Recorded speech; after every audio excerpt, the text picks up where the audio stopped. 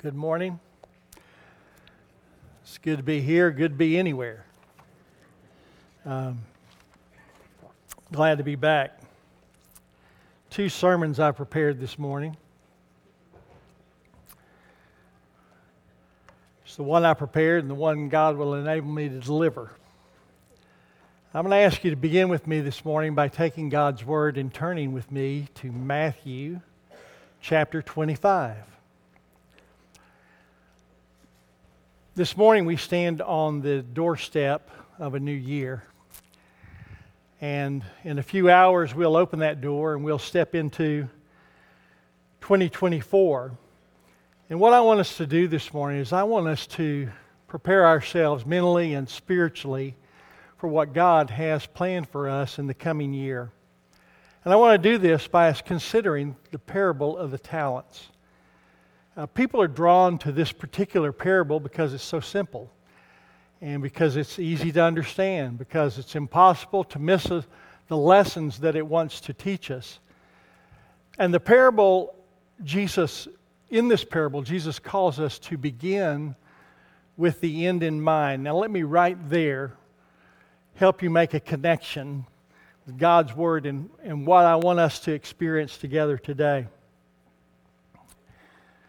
Obviously, there will be a December 31st, 2024, unless Jesus returns. Now, when Jesus returns, that is the end. Are you with me? So He is coming again, and we don't know when that's going to be. It could be the next hour. It could be tomorrow. It could be sometime during this next year. But keep that in your mind. That's the end, right? We will also come, if He doesn't return before the end, when we get to the 31st of December next year, it'll be the end of that year. So the title, if you'll look at it, says, Begin with the End in Mind. Now, we spent 4 weeks celebrating the coming of our Lord and Savior, Jesus Christ, and boy, did we ever do it upright. The Christian faith is a singing faith. There's so much joy. We have peace, we have happiness, we have hope. And we've been singing about all those things for, 4 weeks. And again, this morning we've continued singing, Hark the Herald Angels Sing, Glory to the Newborn King. It's been a spectacular time. I mean, there's been candle lightings. Remember we had 4 weeks where we did the Advent candle up here, lit a different candle, each one in anticipation of Jesus coming.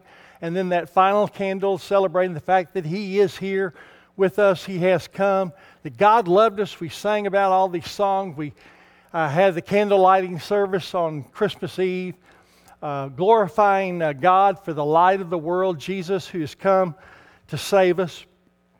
And it's been a wonderful celebration. I mean, I don't know any place where they did it any better than we did it right here. And Tom, thank you, and the choirs and all those that took part in that and helping us celebrate that. But with that in mind, I want us to understand that's just the beginning of the story. Jesus did come. God did send a Savior. He was born. But it's just the beginning of the story. In fact, as I was preparing to preach this word, it occurred to me that as I reviewed my understanding of the New Testament, that there are some basic passages that talk about Jesus' first coming. I mean, you go to Matthew 1 and 2, you get a good dose there. You go to Luke 1 and 2, you get a good dose there. You go to John 1, you get a different look of the coming of the Lord Jesus Christ. But beyond that, we have some references to the fact that Jesus was born, that He was God's Son who was sent into the world. But by and large, you know what you find in the New Testament? It's not talking about His first coming, it's talking about His second coming.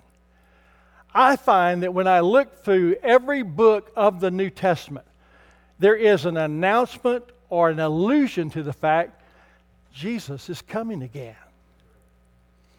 There are more references to the fact that there will be a second coming than there were a first coming. Now, He surely fulfilled the prophecy, and He did come a first time. And there are all these assurances and promises that He's coming again. Jesus is coming again. And so the Scripture tells us what we are to do while we wait for His return. And you need to understand that when we drop down in Matthew chapter 25, that every text has a context. And when you think back, what you understand is that this is part of a discourse that Jesus is having with His disciples, and it's in response to a question they asked back at the beginning of chapter 24. And the question they ask is, they're trying to get their arms around the fact that He's leaving them. He's told them, I'm going to leave you, but I will be coming again. And the question that they ask is, well, what will be the signs of your coming? How will we know when you're coming? And so Jesus begins to answer this, but He answers it by teaching them through telling some stories called parables. And these are called parables of the kingdom. And so when He speaks to us this morning, He's talking to us as His children. And He says to us, I want you to know what you need to be doing before I come. I am coming again. And I want you to know you need to be busy. And so in this parable, He calls us to live in anticipation of His return. I don't know anything that's more challenging for me to do, day in and day out, than to live that day as if this could be it. I mean, one day runs into another day. I mean, how many years was it now since Jesus was last with us on this earth? He promised them then. I don't know when Jesus is coming. I do know this much. We're one day closer today than we were yesterday. We're 1 week closer this week than we were last week. We're 1 year closer this year than we were last year. Jesus is coming again. And so we look at His Word. We listen to His words to us. And this is what we hear Him saying in Matthew 25, beginning at verse 14. For it is just like a man about to go on a journey. He called his own servants and entrusted his possessions to them. To one he gave 5 talents, to another 2 talents, and to another 1 talent, depending on each one's ability. Then he went on a journey. Immediately the man who had received 5 talents went, put them to work, and earned 5 more. In the same way, the man with 2 earned 2 more. But the man who had received 1 talent went off, dug a hole in the ground, and hid his master's money. Now, after a long time, are you following the story? After a long time, I think we've already fulfilled that requirement. It's been a long time. The master of those servants came and they settled accounts with him, and he settled accounts with them. The man who had received the talents approached. One who had 5 talents approached. He presented 5 more talents, and he said, Master, you gave me 5 talents. See, I've returned 5 more talents. His master said to him, well done, good and faithful servant. You were faithful over a few things. I'll put you in charge of many things. Share your master's joy. The man with 2 talents also approached, and he said, Master, you gave me 2 talents. See, I've earned 2 more talents. His master said to him, well done, good and faithful servant. You were faithful over a few things. I'll put you in charge of many things. Share your master's joy. The man who had received 1 talent also approached, and he said, Master, I know you. You're a harsh man, reaping where you haven't sown and gathering where you haven't scattered seed. So I was afraid, and I went off, and I hid your talent in the ground. See, you have what is yours. His master replied to him, you evil, lazy servant. If you knew that I reap where I hadn't sown and gather where I haven't scattered, then you should have deposited my money with the bankers, and it would have received my money back with interest when I returned. So take the talent from him and give it to the one who has 10 talents, for to everyone who has, more will be given. And he will have more than enough. But from the one who does not have, even what he has will be taken from him. and throw this good-for-nothing servant into the outer darkness, where there will be weeping and gnashing of teeth." Let's pray.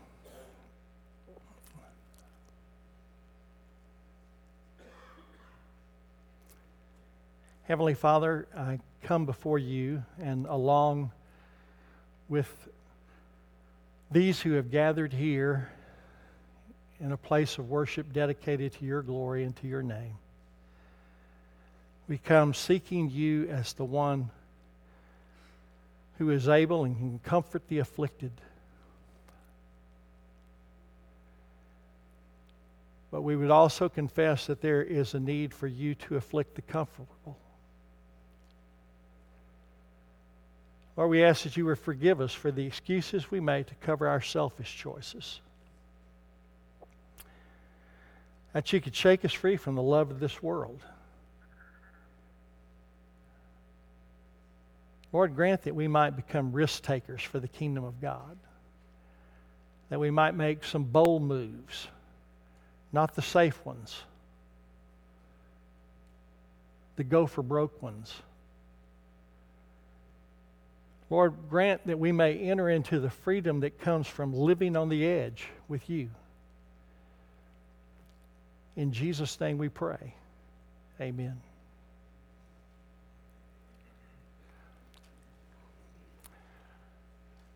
We do not interpret the parables of Jesus. They interpret us. And this morning, as we look at this parable, I want us to examine this one story that has one point. The point of the story is begin with the end in mind. Just one point. But I want us to look at that one point from three different aspects of the story. I mean, we're going to look at the story in three different ways. We're going to look at it from the vantage point of our talents, our investment, and our reward. So first of all, let's look at the matter of our talents. What are talents in this story? Well, you use the word talent in modern English today. It can mean many things, but in biblical times, when Jesus uses this reference here, he's talking about a large sum of money. Originally, the word talent became a weight measure, and it was used for persons to weigh out in a specific amount of silver or gold. It would be called a talent of silver or a talent of gold, and it would be equal to a certain weight called a talent. Most scholars say that a talent of silver would represent approximately 16 and a half years of salary for a laborer or a soldier. 16 and a half years, one talent. Any way you figure it, that's going to be a huge amount of money. And so we look at our story and we realize here you've got a man with 5 talents, and that's comparable to 82 and a half years of salary. You've got another person who's got 2 talents, that's 33 years of salary. And then you've got one man who's given 1 talent, that's 16 and a half years worth of salary. That's a lot of money. What we're talking about here, and what this is all intended for us to see, is that the master's a wealthy man. He's got bukus of money. This past week, actually 2 weeks ago, I actually went online. I looked up top 10 wealthiest people in the world. Elon Musk is at the top of the list. He owns Tesla. He owns SpaceX. He owns X, now the old Twitter exchange.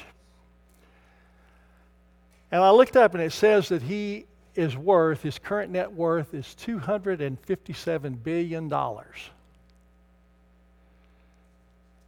don't think his kids wake up wondering, what are we going to have to eat tomorrow? But now what I want you to understand is that the master in this story is Eli Musk squared times 10. The three men in this story each had plenty of money to invest. And he was not lacking in money, and he was willing to share. Verse 15 tells us that each man was given a different amount. And I want you to look at the phrase that appears in that 15th verse, according to each one's ability. Now, who made that determination? The master. Why did he do it that way? Because he wanted to. I mean, when you are wealthy and you are willing to share with others, you can do it however you want to. You don't ask for permission, and you don't have to explain how you did it to anyone at any time. He is sovereign over that money, and he can do with it as he wills. And I got to thinking about that, and I realized that in my own lifetime, there's been a growth and development in my understanding of my world and my appreciation for this world in which God has created. You know, when you remove yourself from the center of the universe, are you with me? A whole lot of things open up to you. You begin to see that we have this wonderfully creative God who's created all of these individuals equally. They're all of equal value to Him. They're all uniquely gifted, all have different opportunities. And you come to terms with the fact that God is not obligated to treat you like anyone else. You know, in this room this morning, you have more than others, and you have less than some others. Everyone in this room this morning, everyone listening to my voice, will have more money and talent and opportunity and more strength and better health and better connections than others. And we'll all have less of those things than some others. In life, there are always people above us, there are always people around us on our level, and there are always people beneath us. Always. No matter where you are. You're above some, you're below some. Now that leaves us with two choices. We can either gripe about our situation and use it as an excuse, or we can accept it. We can start where we are and do what we can. Playing the comparison game is useless, and yet we are sucked into that world and that environment today. In our social media world, you look at pictures of other people and you see the smiles and the happy pictures and all the things that people have around you when you drive around and you look around and you begin to compare yourself to other people. And then every advertisement that comes on television makes you feel like, you know, if I just had that, I could just be so much happier. Or if I had a bigger house, I would be one. You know, I'm tired of this dumpy place that I'm living in. I just need a little bit more, a little bit more. Let me ask you a question. When is a little bit more enough? And I think what this is calling us to think about this morning is, I mean, who knows why Jane got more and Alice got less? Who knows why one woman is born in El Salvador and another is born in Brussels? Folks, only God knows, and He's not telling. And every moment we spend trying to figure it out or worrying about it, that's a wasted moment. Now, we're not all equal in terms of abilities, but I want to tell you something that's pretty amazing. We're all going to have opportunities to do something with what God has given us this year. It's not what you have, but it's what you do with what you have that makes the difference. And so as Jesus speaks to us, there's this matter of our talents. And secondly, there's the matter of our investment. Now, all three of these servants were judged by how well they managed someone else's resources. When the master gave the talents to the servants, they and he knew that it was still his money. I mean, go back and look at verses 20, 22, and 25. That's where you have the three servants talking. All three of them, when they make reference to this money, they refer to it as the master's money. Then in verses 14 and 27, what you have is you have the master coming along and he confirms, yes, what you say is true. In fact, it is my money. It's my possessions. So each man clearly understood the master was loaning the money to them with the understanding that one day he was going to call an accounting for what they did with it. And so let's take just a moment. Let's look at the first two servants. One started with 5, he ended with 10. One started with 2, ended with 4. Which one had the greater increase? Neither they were equal. Both had 100% increase on what they were given. Both doubled their money. But the case of the third fellow is different entirely. He started with 1 talent and he ended with 1 talent. And in between, he buried the talent in the ground so he wouldn't lose it. And he didn't do anything with it. Now, clearly, all 3 men knew the master was coming back. They all knew he would demand an accounting. The first 2 men, so it seems, focused on the fact that their master, besides being a fair man, could also be very generous. They knew that if they did a good job, they'd have a great reward at the end. But the third man lived in fear. And so he didn't do anything at all. He played it safe. He ended up losing everything. And in the end, the 1 talent he was given was taken from him and it was given to the man who earned 10 talents. So what is his problem?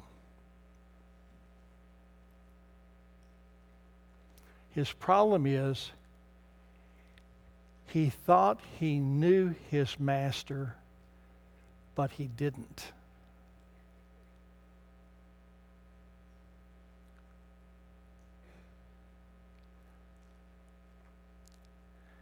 And because he didn't know him, he didn't trust him. And because he didn't trust him, he did nothing. And in the end, what he had was taken away from him. And the scripture tells us in verse 30 that he was cast into outer darkness where there is weeping and gnashing of teeth. In biblical terms, he ended up in hell.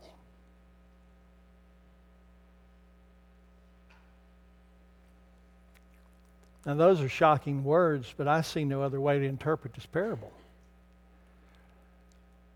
The third man was called a good-for-nothing servant, and he was rejected by his master.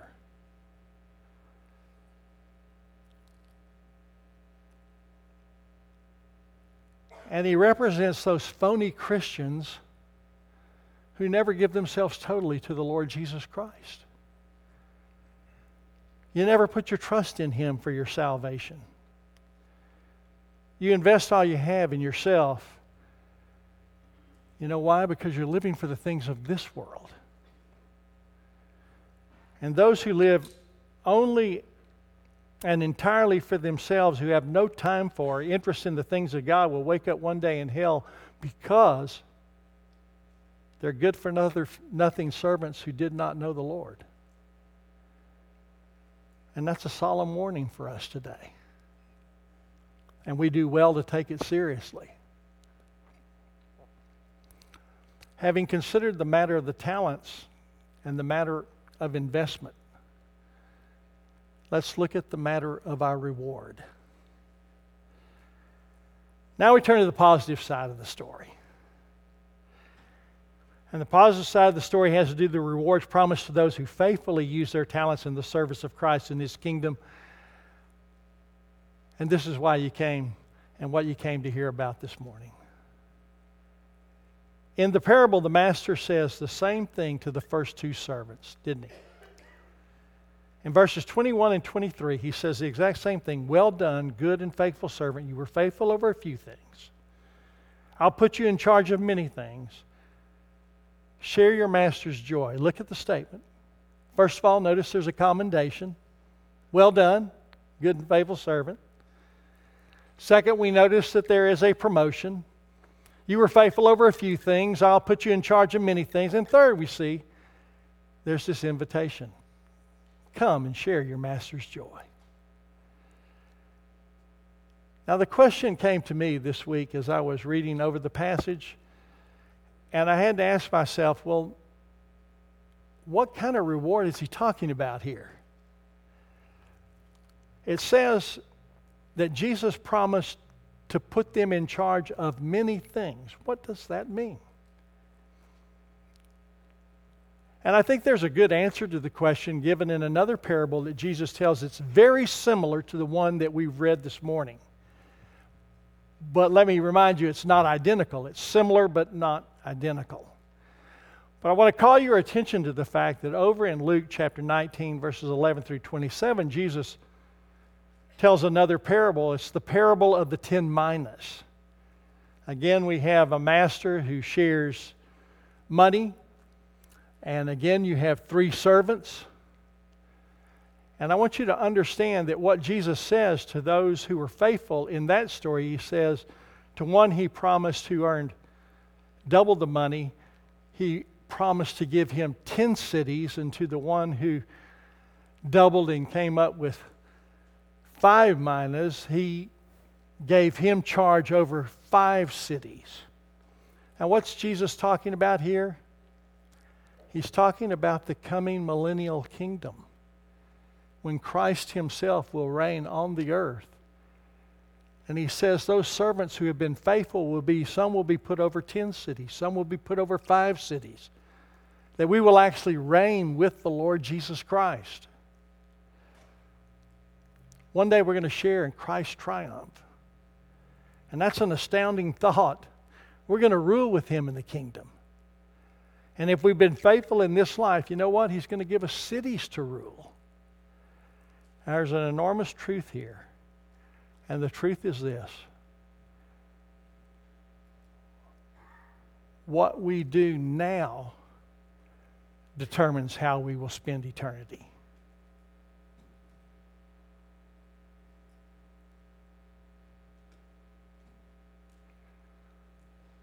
So begin with the end in mind.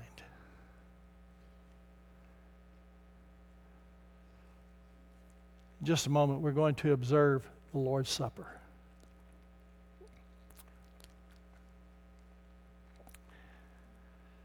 Before we do that,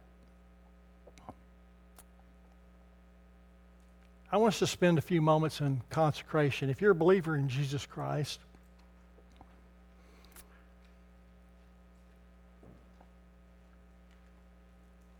I want to ask you in your own heart of hearts to offer yourself to the Lord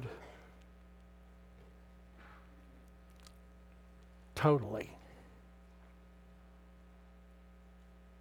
Totally. Enough of this stick your toe in the water. I mean, I'm talking about get on the high dive and just go for it.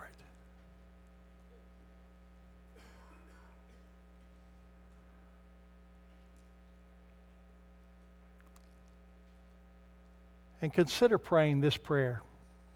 Make it your own. Lord Jesus, here I am. Use me any way you see fit. This morning I come to you right now and I offer you all that I have for the service of your kingdom. Open my eyes where you are at work in my world.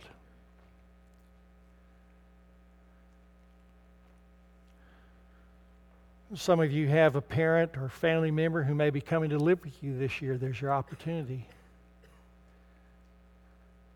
Some of you are moving or have a new job or a new office.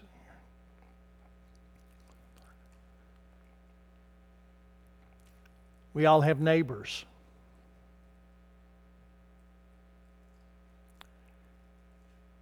Lord, thank you for putting us exactly where you want us at this particular time.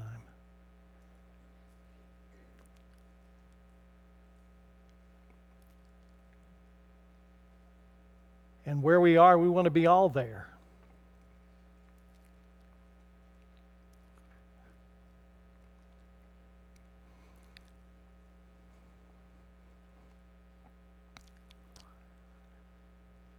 In 1981, when President Ronald Reagan was nearly assassinated, his pastor from California came to visit him in the hospital in Washington, D.C. His pastor, Pastor Don,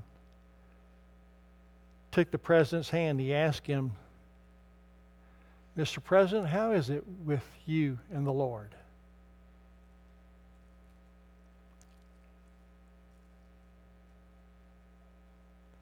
And Reagan answered, "Everything's fine with me and the Lord." Well, how do you know? And President Reagan said, "I have a Savior."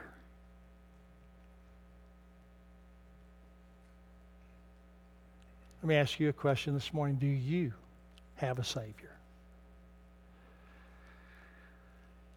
If you don't, or if you aren't sure, I urge you to place your life in the hands of Jesus Christ right now. Trust Him as Lord and Savior. Ask Him to take away your sin and tell Him, "Jesus, give me a new life." You come to Christ, and your life will never be the same again. And I bring this up now because we're about to observe the Lord's Supper, and the Lord's Supper is, there's nothing magical about the elements. They're symbolic. They don't convey any saving power. But we are told that we are to take the Lord's Supper in remembrance of Jesus and what He has done for us. And before we do that, I want to read a passage of Scripture that aligns perfectly with the theme of our message this morning, which is begin with the end in mind, right? "For I received from the Lord what I also passed on to you on the night when Jesus was betrayed. The Lord Jesus took bread, and when He had given thanks, He broke it, and He said, 'This is my body, which is for you. Do this in remembrance of me.' In the same way, He took the cup after supper, and He said, 'This cup is the new covenant in my blood. Do this as often as you drink it in remembrance of me. For as often as you eat this bread and drink the cup, you proclaim the Lord's death,'" listen to this, "until He comes." Jesus is coming. This morning I'm going to ask you to take the Lord's Supper elements and with me take the wafer on the top.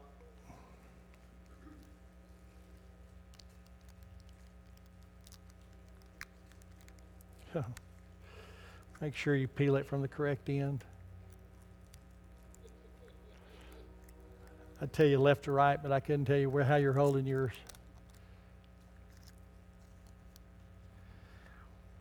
Father, we thank you for this reminder of your body that was came into this world, how much you laid aside. You did not lay aside the fact that you were the Godhead, a part of the Holy Trinity, But what privileges you laid aside when you left heaven to come to earth, to our dirty world, because you were not afraid to get involved with us so that we could be saved from our sins. Lord, we thank you that you came, took on human flesh, died a physical death, rose a bodily resurrection, coming again, a visible return. And we celebrate that this morning, and we remember the sacrifice you made for us with this bread.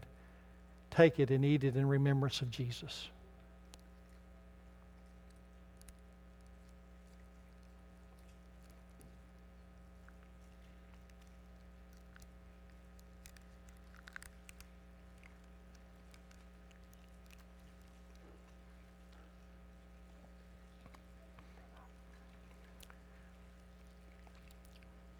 Lord, you took two very common elements that were available, bread and wine, and you blessed them and gave them new significance. This cup represents the covenant, the new covenant in your blood, a new covenant. The old covenant was one in which you elected and chose a people, and they were bound to you through that relationship, bound to obey you, and yet they disobeyed repeatedly. Oh Lord, how I find myself in that number. Even when I want to do the things I know you want me to do, I don't do them. I oftentimes do things I know not to do, I do them anyway. And then there's a whole host of things I know to do, but I'm not doing them. And I think about that old covenant, how you would withdraw your spirit from those who disobeyed you, or you would rebuke them severely. And it wasn't because you hated them, it was because you loved them and you wanted them to see that you are their master. And yet today, when we project ourselves into that picture, we realize that the new covenant is based on better promises. The promise that Jesus paid it all to him I owe. Sin had left a crimson stain. He washed it white as snow. Lord Jesus, thank you that because of your shed blood on the cross, we have the assurance that we have been forgiven our sin, that we have peace with God through our Lord Jesus Christ, that we will spend eternity with him. And so we come offering ourselves to you now as we remember your sacrifice for us. Take and drink this in remembrance of Jesus.